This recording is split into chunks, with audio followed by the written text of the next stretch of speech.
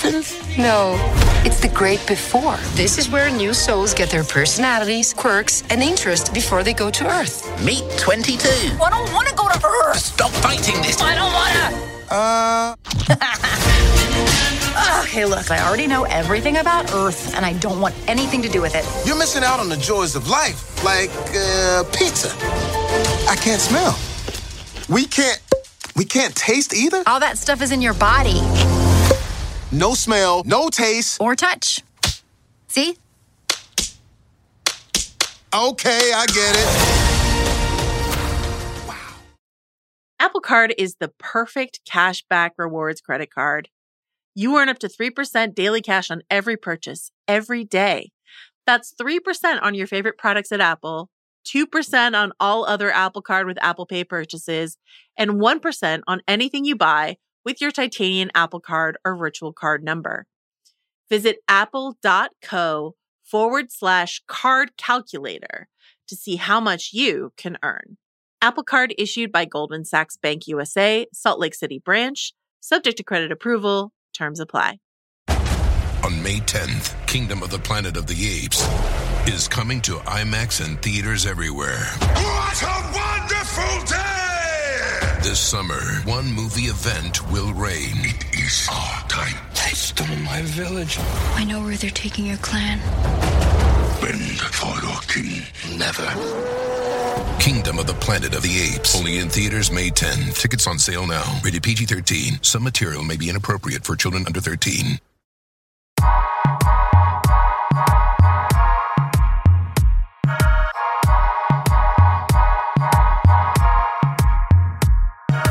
Hello and welcome to TV Concierge. I am your very temporary host, Rob Harvilla, joined here today by the great Shea Serrano, and we are discussing Soul, the new Pixar film, which debuted exclusively on Disney Plus on Christmas Day. I have 3 kids. Shea has 3 kids. We each watched Soul at home with our respective kids. We will discuss now whether you out there should watch the movie alone or with your own respective kids. That's what's happening. That's what's up. Shea, how are you? Happy holidays. Are you in good spirits? I'm in great spirits now that I have officially heard your podcast voice, which is very awesome. Professional. Thank you. Thank you very much. I suppose I will start by saying I enjoyed Soul very much. I thought it was minor Pixar. You know, it's not going to crack my top 5, and I am grateful for that. It was the day after Christmas. My wife and I were quite exhausted, you know, physically and otherwise. The kids were all keyed up. You know, I was in no mood for the first 10 minutes of Up. You know, I was in no mood for the last 10 minutes of Coco, even though Coco is still my favorite Pixar movie. I did not need to be emotionally devastated or even particularly emotionally moved at this time. The director of Soul, Pete Docter, has directed a few Pixar movies, I believe Up and Monsters, Inc. and Inside Out from 2015. Inside Out was the most harrowing cinematic experience of the 21st century for me so far. I saw it with my son. He was 4. I cried the entire time. It was like a depiction of the death of childhood. Every time I talk about Pixar, I talk about how upset Inside Out made me. I was very worried about Soul, but I found it to be very light, you know, just very pretty to look at and listen to and think about, but it did not bring with it the usual sort of Pixar adult devastation that you get from Inside Out or like Toy Story 3 or Up or Coco. How did it land for you? Wait, this doesn't make your top 5, but what are your top 5? Well, let's see. Coco is definitely number 1. I did this. That's my number 1 too. All right. Awesome. I did this with Sean for the big picture and I forget it now and I'm not going to get it right. Toy Story 3 is way up there. Wall-E is a movie that like every time I rewatch that a lot and every time I do, I get more out of it. Like that's one of the biggest growers. You have 3 out of 3 of my top 5 with me right now. Keep going. All right. What are the last 2? We are perfectly aligned. Probably the original Incredibles. I'm out. Okay. We're doing so well, Shea. How do you round yours out? I have Coco, Toy Story 3, Inside Out, Wall-E, and my surprise pick is Cars. That's just quite surprising. Yes, it's a very touching movie for me. But I think Soul for me bumps Cars out of the top 5. I think in the top 5. All right. It makes it in there. Yeah. So it's interesting you mentioned the whole like emotional aspect of it, or the thing that Pixar has gotten into lately where they're like, you know what, we're just going to fucking squeeze your chest until something comes out of you. Exactly. They had done that over and over and over again. I had the same sort of feeling with Inside Out. The part when sadness is just comforting Bing Bong, it was just a little too much for me to deal with. Bing Bong. But yeah. Like in a very beautiful way. The same thing with Toy Story 3. They hit you a couple of times. The trash compactor when they all join hands. When they hold hands, it's just rough. And then at the end when Andy is doing his whole like, here's who each character is and why they're teaching the girl. Yeah. So those were like sad movies because of those parts to watch. Same with Coco, the end when he sings with his grandma. Soul I was expecting it to be like that thing, but it went the opposite direction for me. It's very life affirming, and it made me feel good about like all, because you're watching it and you're like, oh, okay, cool. His spark, the thing that he's like put on the earth to do is play the jazz piano or whatever. And like, oh, I wonder what my thing is. My thing writing? Is my thing being a dad? Is my thing being a husband? Like, what's my thing? And then you get to the end. Yeah. Podcasting? Is it podcasting? Then you get to the end and they're like, it's just being alive and like living and being with your people. And you're like, oh shit, that makes me feel so much better, because I thought like, did I waste my life? Like I was going through the same sort of shit that Joe was. And then at the end, they're like, no, you didn't. You did all the stuff you're supposed to do. I'm like, fuck yeah. I felt great. I felt great when it was over. All right. Well, that's great to hear. I didn't feel terrible when it was over. It was like a movie about death, but it never feels like capital D death, right? Like I was rooting for Joe, but I was never worried about him. Like he's so unhappy for a lot of the movie. Like his spark is playing piano, but he's been sort of thwarted in his dreams. You know, like he seems to have very few like personal relationships, like his big emotional scene with his mom. Like he is a cat. He is in a cat's body. Technically at the time, like it's 10 minutes into Up, like you're crying because you care so much, you know, about this married couple. You know, the last 10 minutes of Coco, you're crying because you know the relationship with this kid and his great grandmother. But Soul just felt more abstract to me, but like in a good way. Like it was just pretty to look at and listen to and think about, but I never worried about the characters the way that I've had to worry about most Pixar characters, even like the Toy Story toys. You know, it was more of an abstract sort of thing. And like, I don't really know if my kids grasped, you know, 20% of the larger sort of existential questions of it. Like, how old are yours now? The twins are 13 and the younger one is 8. Okay. So what was their read on it? Did they just think it was funny, or did they like grasp it? No, they did. They weren't so concerned with understanding the like larger philosophical implications of the movie. Sure. They were just like, the baby especially. Oh, that's funny. He doesn't know how to walk. Or look at that cat. Look at that cat doing cat thing. Like, you know, the cats. Yeah. That sort of stuff. The cat going up the staircase alone, I think, was the single funniest part of the whole movie for me. Yeah. Pooping out the pizza, you know, that's a classic. That's a classic cartoon. I really like that part. Yeah, that was absolutely fun. That was fun. So yeah, I did not.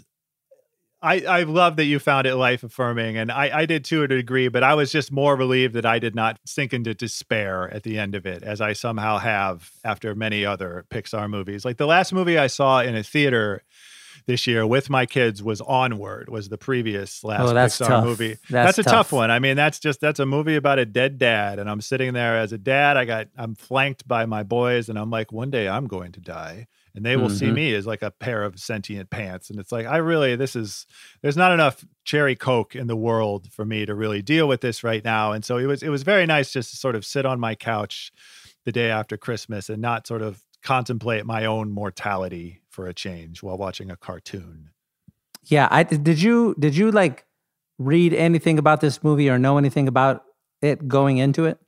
Very little. I mean, I try not to. The one thing I knew, like just being a music person, like the score is by Trent Reznor and Atticus Ross. Trent Reznor, of course, of Nine Inch Nails. You know, now they've got this sideline. They won an Oscar for The Social Network. They did like The Girl with the Dragon Tattoo. They did that Bird Box movie with Sandra Bullock. Like, this is their first kids movie. You know, this is their first time like writing music in a major key. They did the Watchmen soundtrack that was wonderful. And so like as just a sort of a music nerd person, the main thing that I did know and was expecting going into it was like, here comes the Nine Inch Nails guy, you know, scoring a Pixar movie, and what's that going to be like? And like, it was awesome, honestly. Like, I'm going to get into that soundtrack as writing music. I think our friend Sean Fennessy tweeted about that like, this is now in the writing music rotation. Right. I thought when I didn't know anything about it going in. Yeah. I thought it was going to be like an Inside Out situation. I didn't know I didn't know Joe was going to die. So they're doing the whole thing. He's like walking past all the dangerous stuff. Nothing is happening. And then he drops down. I thought that was like the gag, like, ha ha ha, he missed all the crazy stuff. And now he just fell down a hole. And then they like play it out. And you're like, oh, fuck, he died? He died. Like they killed off the main guy this early in the movie. I think watching it backwards like that, like it's like structurally it's the opposite of Coco, where you're like approaching death at the end of the movie. And it's inevitable, and you know it's coming, and you know you're gonna have to say goodbye to this character, to Mama Coco. Here, when he dies early on, you're like, oh, okay, well, that was done and it's fast.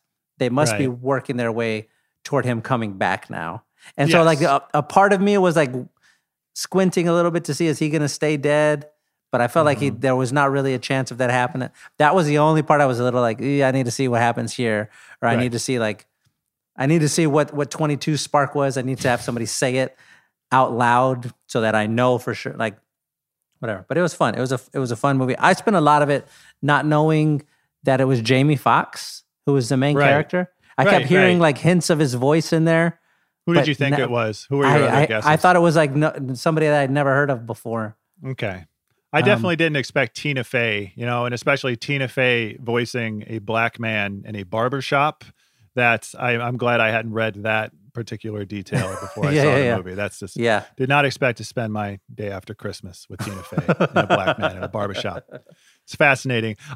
For a movie, it would have been pushing 2 hours if they had added this. I was sort of bummed. The end felt a little abrupt to me in that we did not get to see Joe enjoying life now. You know what I'm saying? And we did not get to see like 22 at all, like in IRL, right? Like what I thought the movie was building to the whole time was like a touching reunion of Joe and 22 on Earth, you know? And if 22 is like a baby or like a little kid or something, like I didn't know how they were going to do it, but it felt like that's what you were building to, is like this very touching scene where they meet on Earth, and now they together are enjoying like the little moments in life. And like we stopped sort of right short of that. And I guess that's sophisticated in its way, but yeah, I was a little surprised at the abruptness of the ending. I would have liked that. I would have liked one of those like 11 years later. Right. And he's in his classroom teaching, and a student walks in, and they like share a look. They don't even have to say who it is, but they share a look, and they're like, "Oh man,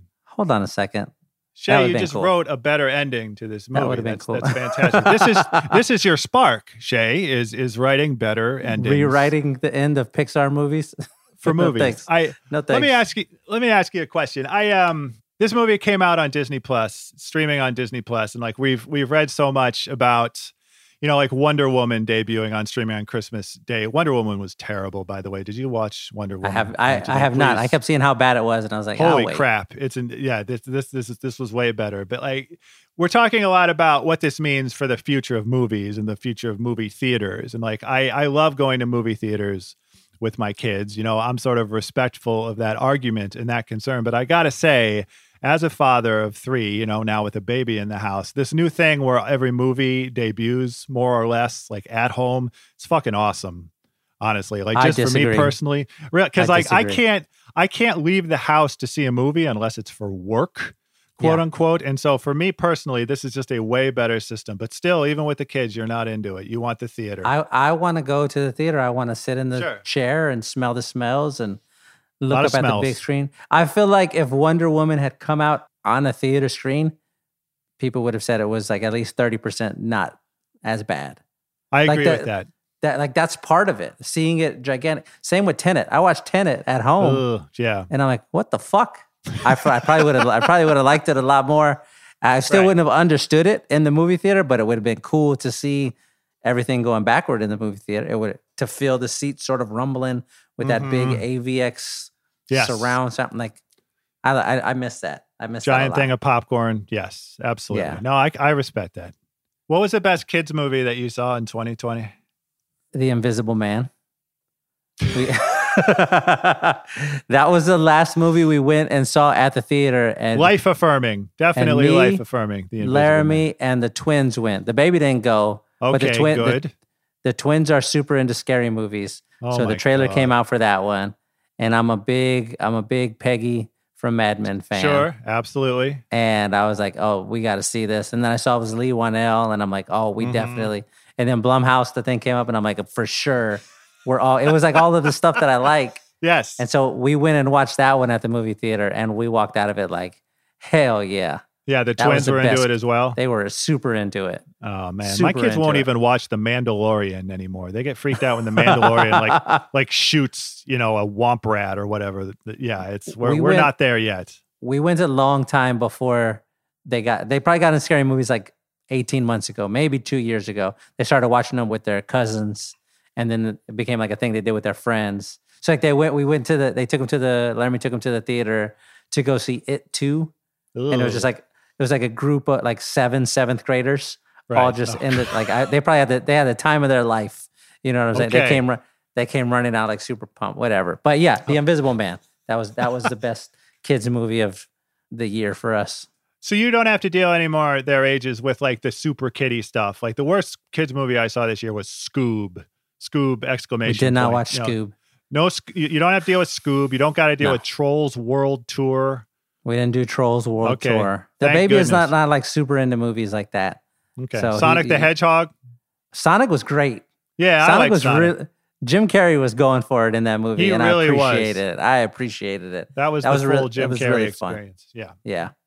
So Soul, to wrap up here, I think so it cracks the top 5. You think that's For me, yeah, it's in there. Yeah, it's in there. I don't know if like rewatching it again, if it's going to move up or down. I have it at number 5 right now. I don't know if rewatching it 4 or 5 times is going to go up a spot or 2 or down a spot or 2. But that's where I have it at the moment.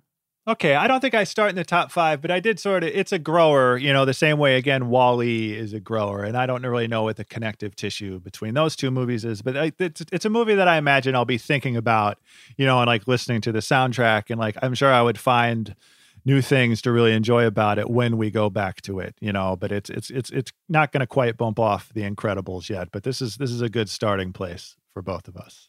All right. So wonderful to talk to you again, Shay. Hope your family's well. Yeah, yours too. Wait, how old are your kids? You didn't tell me. Oh, geez. My kids are 9, 7, and 2 months. So, Ew, you're a 2-month-old? Ew. holy crap. Yeah. You still got 18 more years to go with that one. That's right. We got a lot of Scoobs in our future, unfortunately. Thank you very much, everybody, for listening to this extremely professional edition of TV Concierge. I'm Rob Harvilla. That is Shay Serrano. We'll see you next time.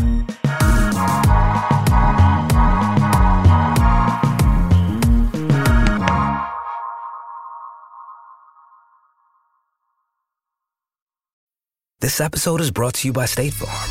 You might say all kinds of stuff when things go wrong, but these are the words you really need to remember. Like a good neighbor, State Farm is there. They've got options to fit your unique insurance needs, meaning you can talk to your agent to choose the coverage you need, have coverage options to protect the things you value most, file a claim right on the State Farm mobile app, and even reach a real person when you need to talk to someone.